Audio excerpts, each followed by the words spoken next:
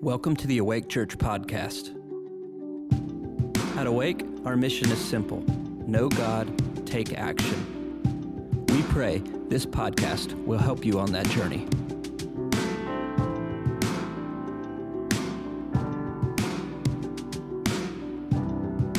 Good morning, Awake.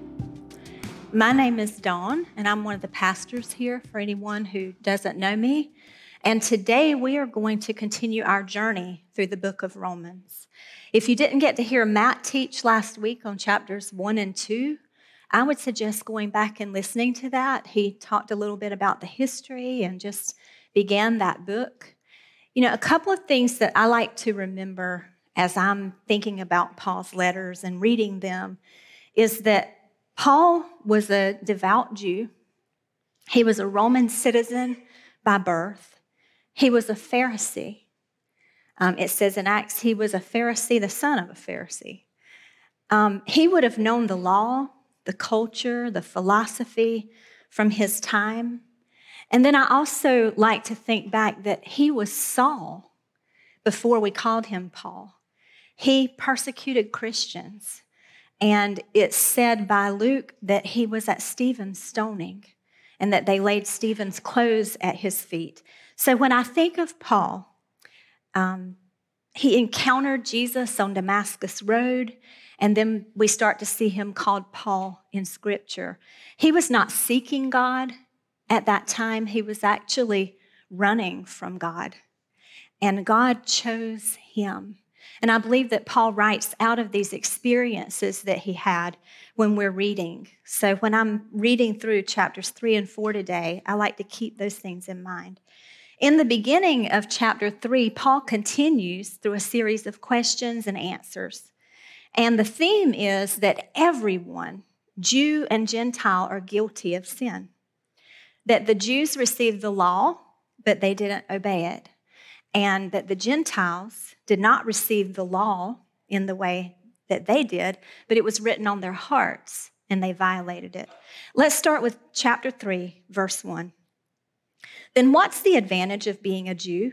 Is there any value in the ceremony of circumcision? Yes, there are great benefits. First of all, the Jews were entrusted with the whole revelation of God. True, some of them were unfaithful, but just because they were unfaithful, does that mean God will be unfaithful? Of course not. Even if everyone else is a liar, God is true. As the scriptures say about him, you will be proved right in what you say, and you will win your case in court. But some might say our sinfulness serves a good purpose, for it helps people see how righteous God is. Isn't it unfair then for him to punish us? This is merely a human point of view. Of course not. If God were not entirely fair, how would he be qualified to judge the world? But some might still argue, how can God condemn me as a sinner if my dishonesty highlights his truthfulness and brings him more glory? And some people even slander us by claiming that we say, the more we sin, the better it is. Those who say such things deserve to be condemned. In this section, I just think Paul was really pointing out the twisted way of thinking in the culture that he was seeing. And a way that we might hear part of that today would be that the end doesn't justify the means. In other words, we're not given permission to sin just because God chooses to take the difficult, hardest, even most sinful things in our life and turn them. And somehow out of that, he will bring good. But that's still not a license for us to sin. So let's look at verse 9. Well then, should we conclude that we Jews are better than others? No, not at all. For we have already shown that all people, whether Jews or Gentiles, are under the power of sin. As the scriptures say, no one is truly wise, no one is seeking God, all have turned away, all have become useless. No one does good, not a single one. Their talk is foul, like the stench from an open grave. Their tongues are filled with lies. Snake venom drips from their lips. Their mouths are full of cursing and bitterness. No one is righteous, not even one. They rush to commit murder. Destruction and misery always follow them, and they don't know where to find peace. They have no fear of God at all. Here, Paul chose some verses that I think are difficult verses out of several Psalms and out of Isaiah to describe the power of sin that he was seeing, I believe, around him. And I wonder if, like we look at the world today and we see the culture and the sin, if Paul was kind of looking out and seeing what we are. He makes a few points here, especially in those verses 11 through 18 that we just read, that all people are under the power of sin, that our minds are not the mind of Christ. We can't see the way that he sees and know all that he knows. Scripture says in 1 Corinthians 13:12 that we see in a mirror dimly, right? We know in part, we prophesy in part, but God sees the whole picture when we can't. And so there's choice. It seems like sin sometimes is more evident, actually, than the fear of the Lord. That people might choose to do the comfortable thing instead of really desiring to know God, to know his will, to be acquainted with his character. And by choice, Paul was pointing out people lie and they speak death and they hold bitterness in their hearts. And then he talks about our relationship with one another. And I think about how Jesus said that if we bring a gift to the altar, right, that if we realize that our brother has an issue with us, that we're to leave that gift and go and make it right. And then we come back and then we give. And then in that same area, it's in Matthew 25, Jesus says that if a man looks at a woman, right, and he lusts after her in his heart, that he's committed adultery. So it was beginning to point out some of the differences, too, between the law and grace and how things would be written on our heart. And then, of course, the last thing that he said was they have no fear of the Lord at all. I want to read a little excerpt. I read a book. I don't often, tell people you should read this book. And I'm not even going to say that, but I did enjoy it. It's called The 7 Spirits of God, and Chris Reed wrote it. But I just felt like the Lord reminded me of this little section. Chris writes, I had an encounter a few years ago about the 7 spirits of God. I was caught up in the Spirit, and I met an angel called the Fear of the Lord. So he was invited to walk through a door, and as he walked through the door, he saw a large library in heaven. And he saw a lot of scrolls and accounts of what had happened in history past.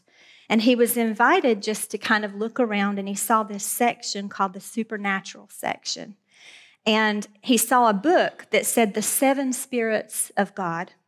So that was the one that was highlighted. He pulled it off the shelf. And he said on the front cover, it said the Spirit of the Lord. There were 5 pages in between that were the spirit of wisdom, the spirit of understanding, the spirit of counsel, the spirit of might, the spirit of knowledge. And then on the back cover was written, the spirit of the fear of the Lord. He said as he held the book, he was overcome by all the colors and lights and euphoric feelings of joy and peace, yet reverence and awe. And then he glanced up for a second, and when he looked back down, that the spirit of the fear of the Lord that was written on the book had fallen off. It's like it had been ripped off, and it was lying on the front.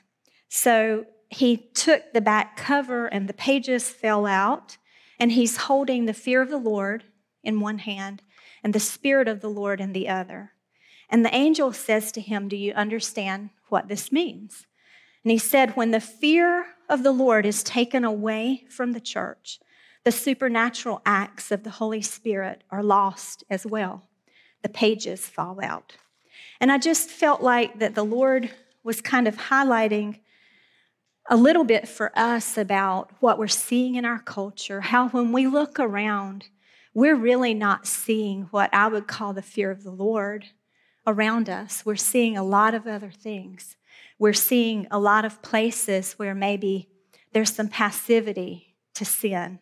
And I want to define first the fear of the Lord. It is not fear in the way we might think of it as being afraid or being terrified of something. It is not that at all in a negative way. It is not fearing God because of something that we may have done wrong or that we're not pleasing to God. My frame for the fear of the Lord and how I think about it is that it is the reverence and awe of God that I have from this intimate relationship with Him. It's this drawing to love what He loves and to hate what He hates.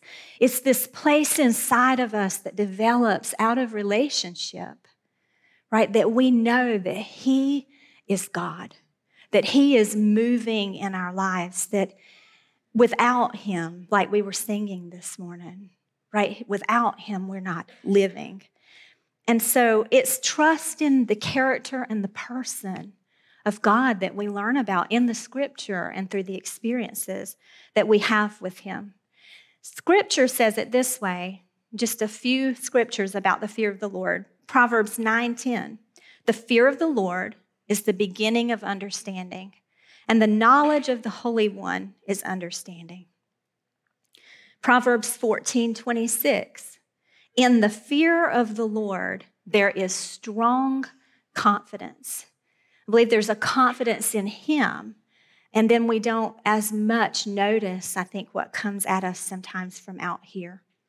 Proverbs 8:13, the fear of the Lord is to hate evil, pride and arrogance and the evil way, and the perverted mouth I hate. Proverbs 23:17, do not let your heart envy sinners, but live in the fear of the Lord always. And Psalms 33:8, let the earth fear the Lord. Let all the inhabitants of the world stand in awe of Him. And I believe that awe and reverence, that desiring what He desires, is what we are defining as the fear of the Lord. So when the fear of the Lord is present in our lives, we realize that God is love. We know that it's His kindness that leads us to repentance, right? We get to know His character. We learn that we can trust Him. And in that same place, God is a just God. He's still the God who gave us clearly in His Word what is sin and what is not, what He loves and what He hates. Isaiah 28:17 says the plumb line and the measuring line of God are His justice and His righteousness.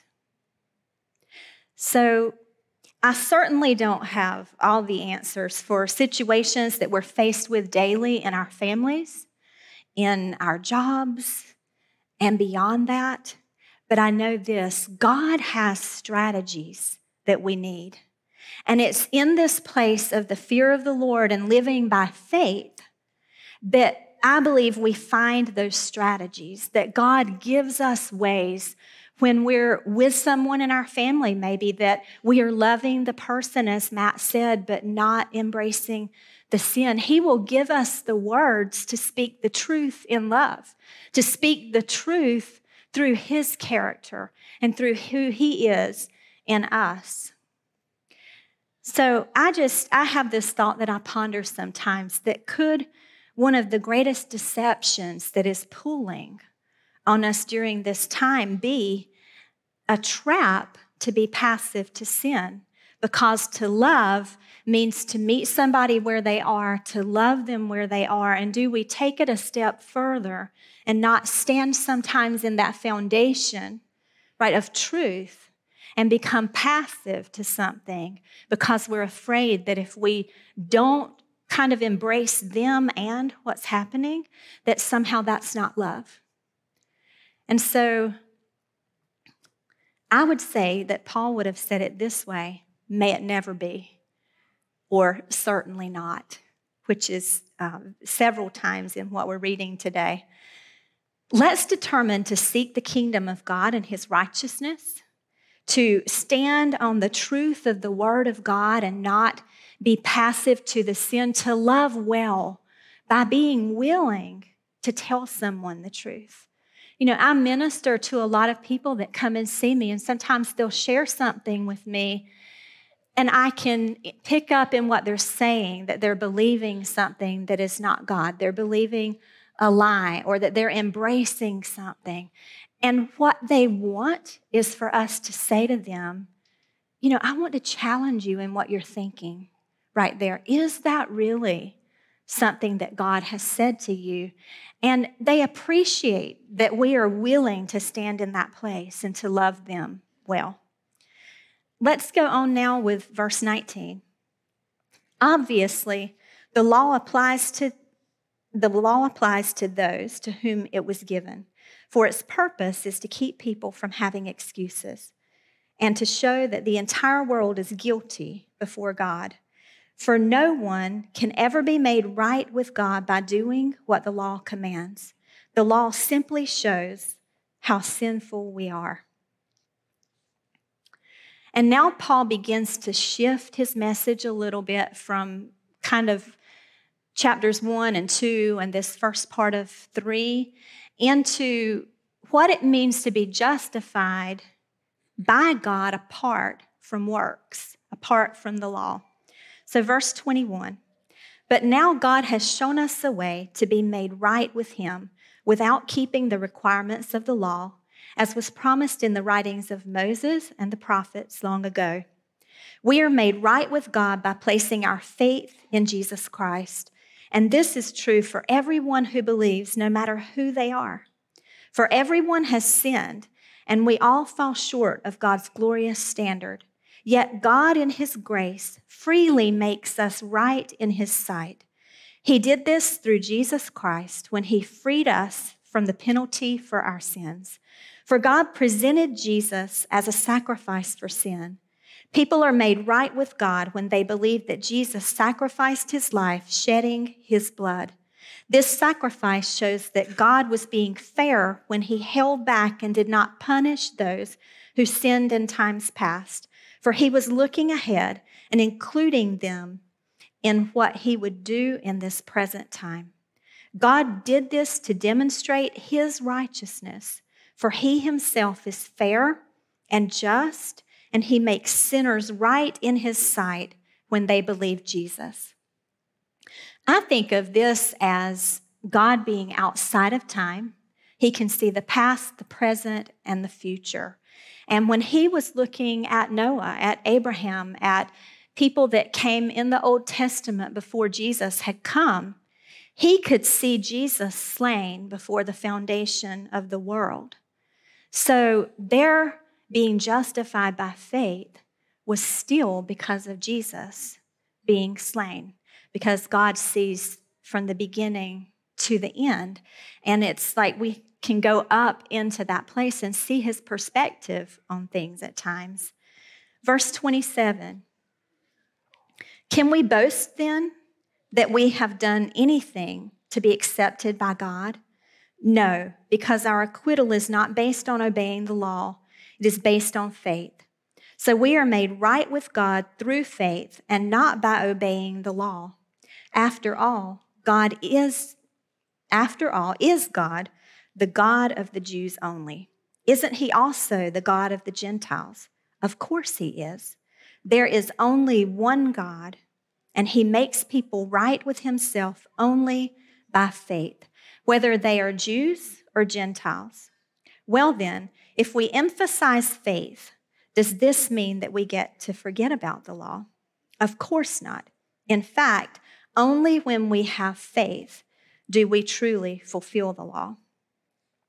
So Paul again here is highlighting that same theme that we were talking about, that Jews and Gentiles alike are justified by and through faith.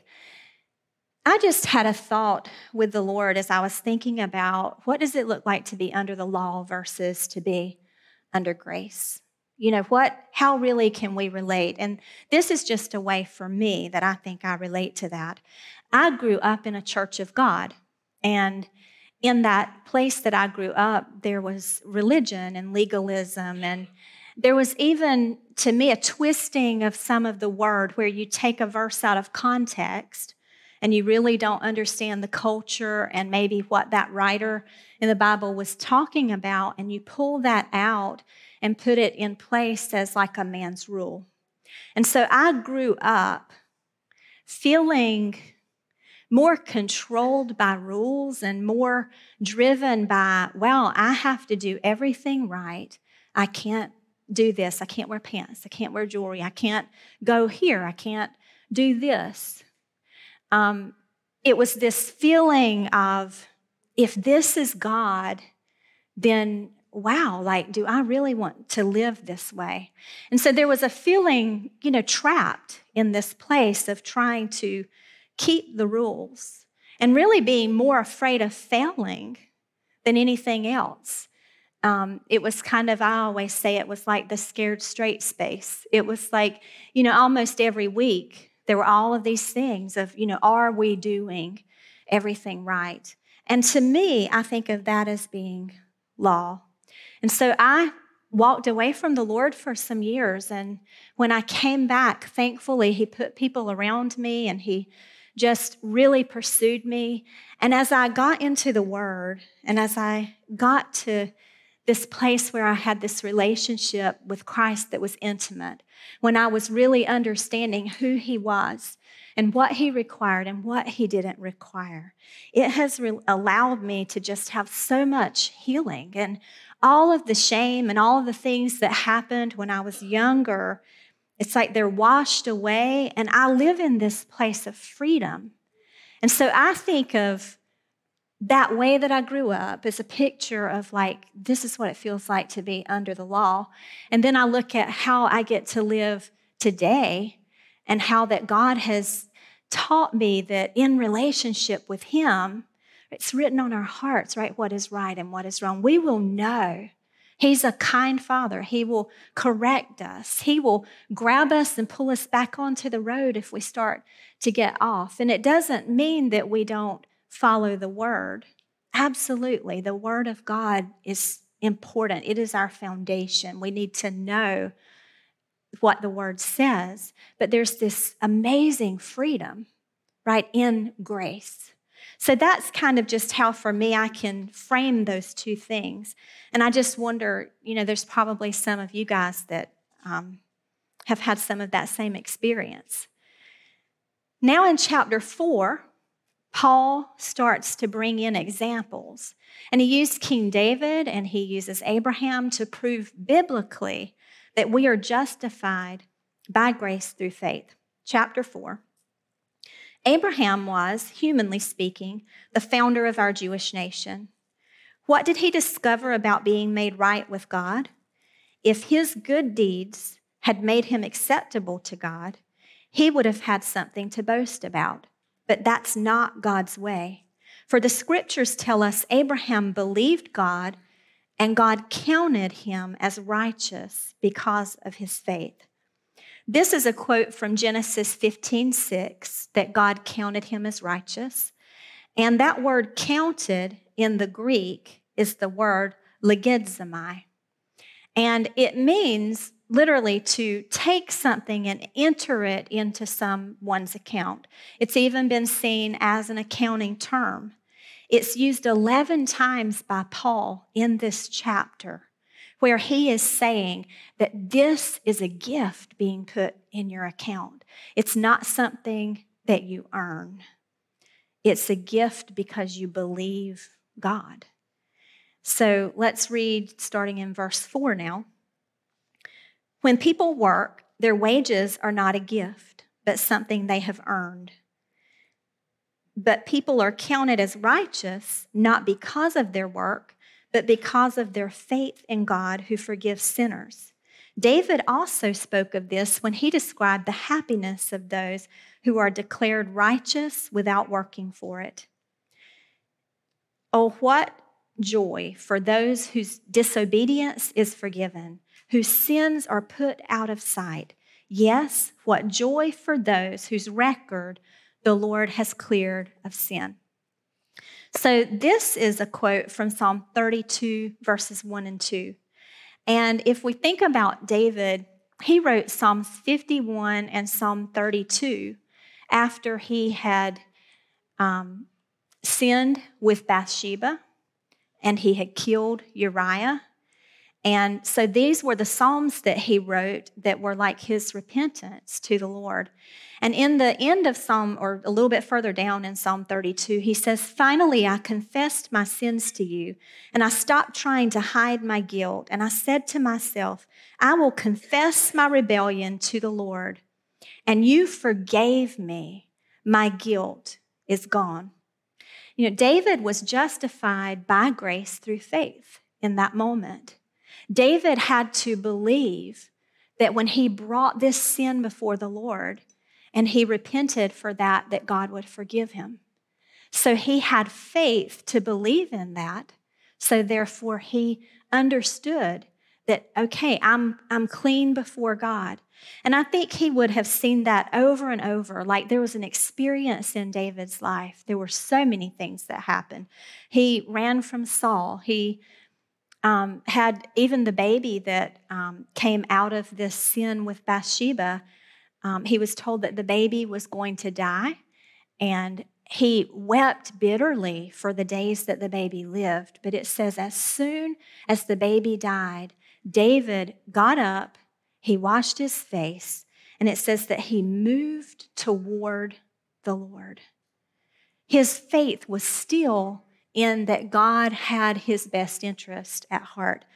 When Ziklag was attacked and burned and all the women and the children were taken, and David finds this out, right? David was greatly distressed, and the Bible says David strengthened himself in the Lord his God. Again, he's moving toward God in faith to know that God is going to help him. And he inquires of the Lord, and the Lord tells him to go. And of course, they recover everything. I feel like David understood God's faithfulness, and he knew how to put his faith in God and know that as he repented and he was forgiven, that he was justified, that he was made righteous. Let's read starting now in verse 9. Now, is the blessing only for the Jews, or is it also for uncircumcised Gentiles? Well, we have been saying that Abraham was counted as righteous by God because of his faith. But how did this happen? Was he counted as righteous only after he was circumcised, or was it before he was circumcised? Clearly, God accepted Abraham before he was circumcised. Circumcision was a sign that Abraham already had faith and that God had already accepted him and declared him to be righteous, even before he was circumcised. So Abraham is the spiritual father of those who have faith but have not been circumcised. They are counted as righteous because of their faith. And Abraham is also the spiritual father of those who have been circumcised, but only if they have the same kind of faith Abraham had before he was circumcised. Clearly, God's promise to give the whole earth to Abraham and his descendants was based not on his obedience to God's law, but on a right relationship with God that comes by faith. If God's promise is only for those who obey the law, then faith is not necessary and the promise is pointless. For the law always brings punishment on those who try to obey it. The only way to avoid breaking the law is to have no law to break. So the promise is received by faith. It is given as a free gift, and we are all certain to receive it. Whether or not we live according to the law of Moses, if we have faith like Abraham's, for Abraham is the father of all who believe. That is what the scriptures mean when God told him, I have made you the father of many nations. This happened because Abraham believed in God, who brings the dead back to life and who creates new things out of nothing. Even when there was no reason for hope, Abraham kept hoping, believing that he would become the father of many nations, for God had said to him, "That's how many descendants you will have." And Abraham's faith did not weaken, even though at about 100 years of age, he figured his body was as good as dead, and so was Sarah's womb. Abraham never wavered in believing God's promise. In fact, his faith grew stronger, and in this he brought glory to God. He was fully convinced that God is able to do whatever he promises. And because of Abraham's faith, God counted him as righteous. And when God counted him as righteous, it wasn't just for Abraham's benefit, it was recorded for our benefit too, assuring us that God will also count us as righteous when we believe in him, the one who raised Jesus our Lord from the dead. He was handed over to die because of our sins, and he was raised to life to make us right with God. I love this part that says Abraham did not waver in believing God's promise, but grew stronger in faith, giving glory to God, and was fully assured that what God had promised, he was able to perform. I want to talk a little bit about Abraham's story. If you want to read his story, it's in Genesis chapter 11, verses 26 through chapter 25, verses 8. Abraham enters the scene at around 75 years old, with God telling him to leave his family and his country and to go to a land that the Lord would show him. Now we start to see some things about Abraham's life. They go into Egypt, and one of the first things that happens is that Abram actually is his name in this section of Scripture, and his wife is Sarai. Abram has his wife lie about being his sister and not his wife, right? So right off the bat, it's like Abraham was not perfect, but the scriptures say he never wavered, right, in his faith of believing the promise God had given him. So chapter 15, the Lord comes to Abraham in a vision, and he says, Abram, I am your shield, and your reward will be great. And Abram boldly says to God, God, what will you give me since I have no children? And so God takes Abraham outside, and I think about how he took him outside of the tent, and he said, look up at the stars in the heavens. And I'm thinking it's probably this gorgeous night full of stars. He says, and if you can count them, right, so many will be your descendants. And he believed in God's promise, and it was counted to him as righteousness, which is the quote that we had earlier. So now in chapter 16, Sarai has a great idea. She's going to give him her handmaiden, Hagar, and they are going to have her a baby. And as we know, that has a lot of issues that come with it, both present and later. But Ishmael is born out of that. And then in chapter 17, we're already like 13 years later. And it says, when Abram was 99 years old, the Lord appeared to Abram and said to him, I am God Almighty. Walk before me and be blameless, and I will establish my covenant between me and you, and I will multiply you exceedingly.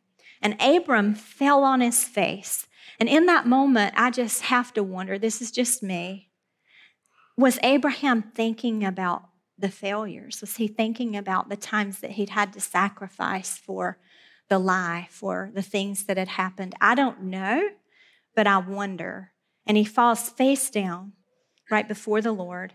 And God talks with him and says, as for me, behold, my covenant is with you, and you will be the father of a multitude of nations, and no longer will you be Abram, but your name will be called Abraham, for I have made you a father of a multitude of nations.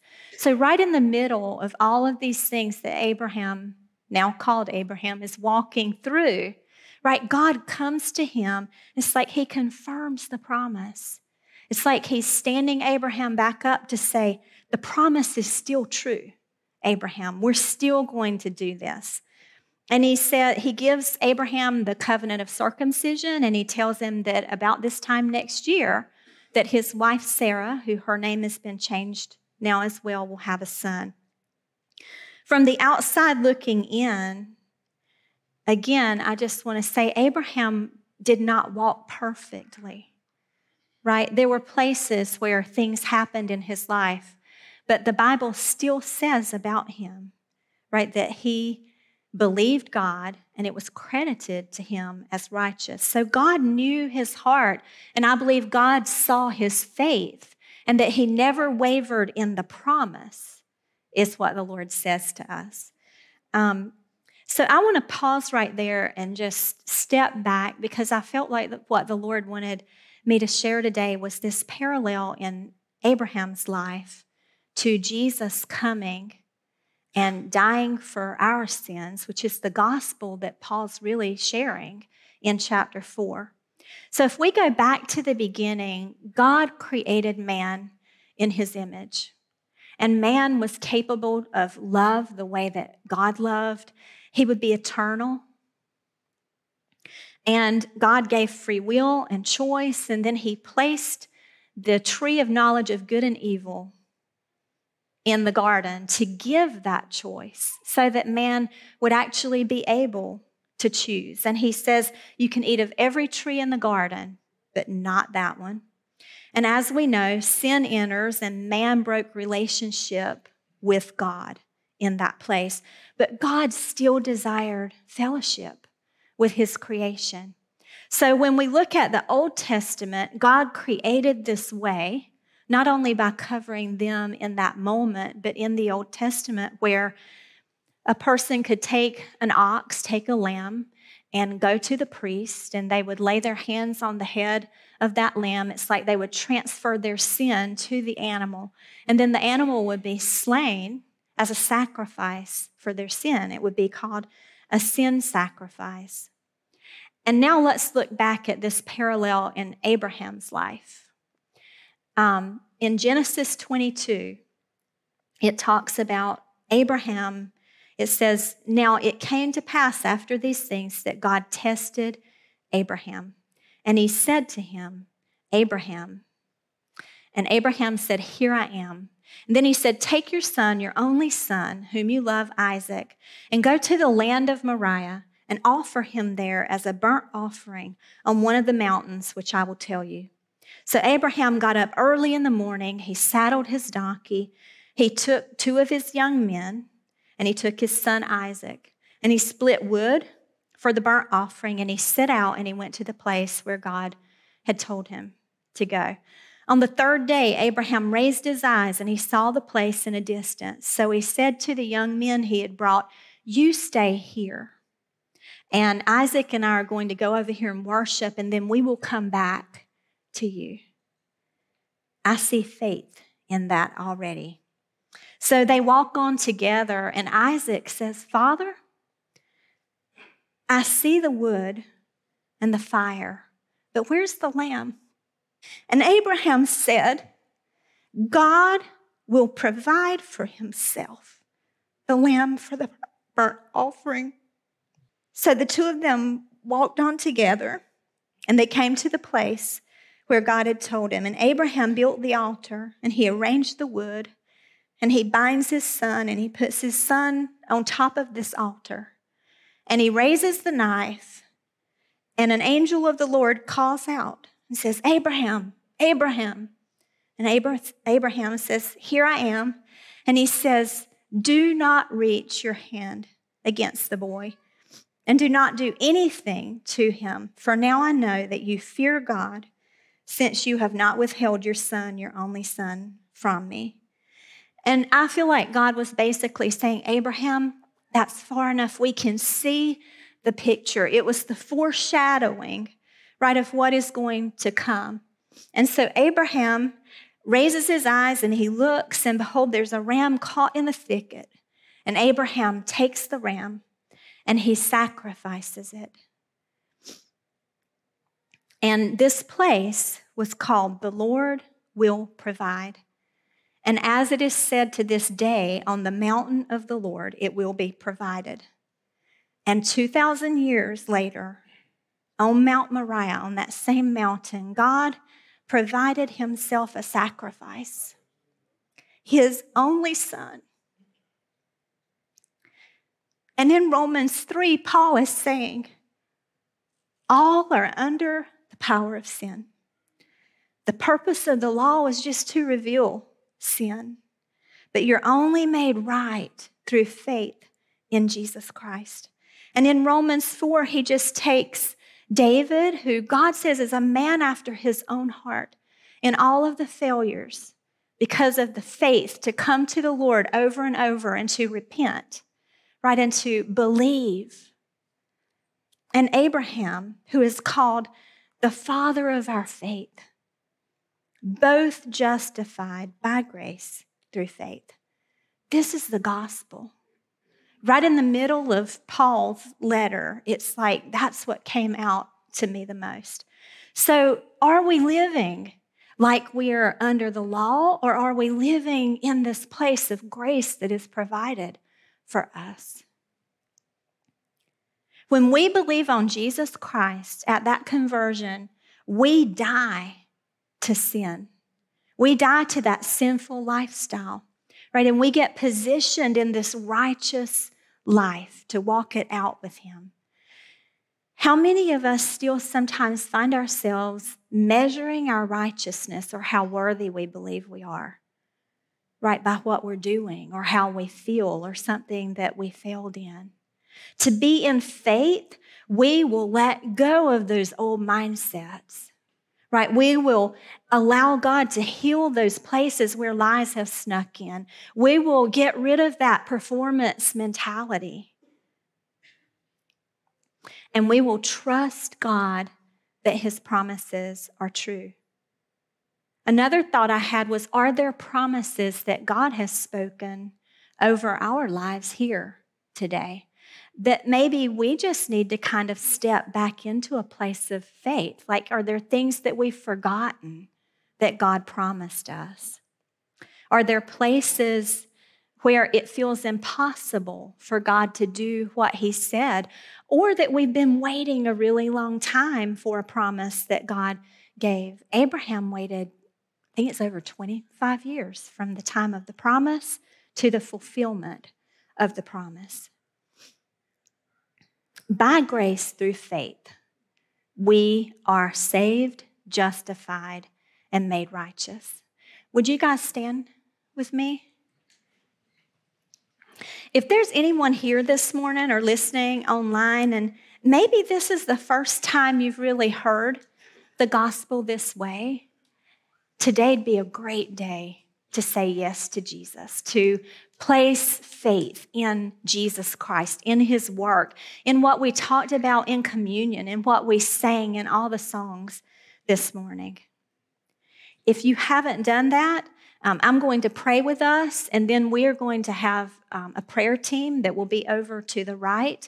And if you want to put your faith in Jesus today, or if there's a promise that you're wanting just someone to agree with you as you step back into faith for that, please go over to where the prayer team will be. Let's pray. God, we just acknowledge that all are under the power of sin. But thank you, Jesus, that you took our sins upon yourself. God, that you died in our place, the ultimate sacrifice. God, we just stand and say, Lord, forgive us if there's anything in our life, Lord, that we need forgiveness for. And that, God, we release forgiveness to others.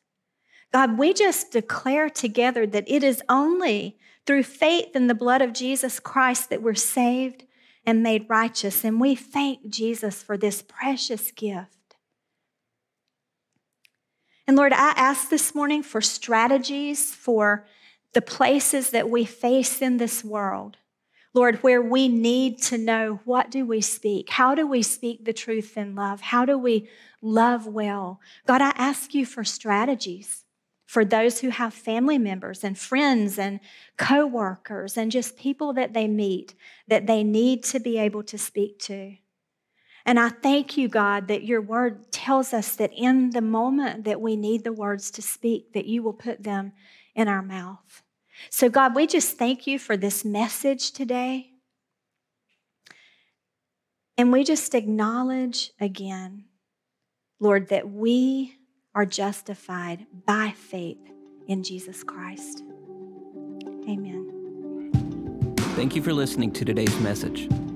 For updates on future episodes, make sure to subscribe to our podcast and leave us a review to let us know how we're doing. For more information about Awake Church, visit awakechurch.com.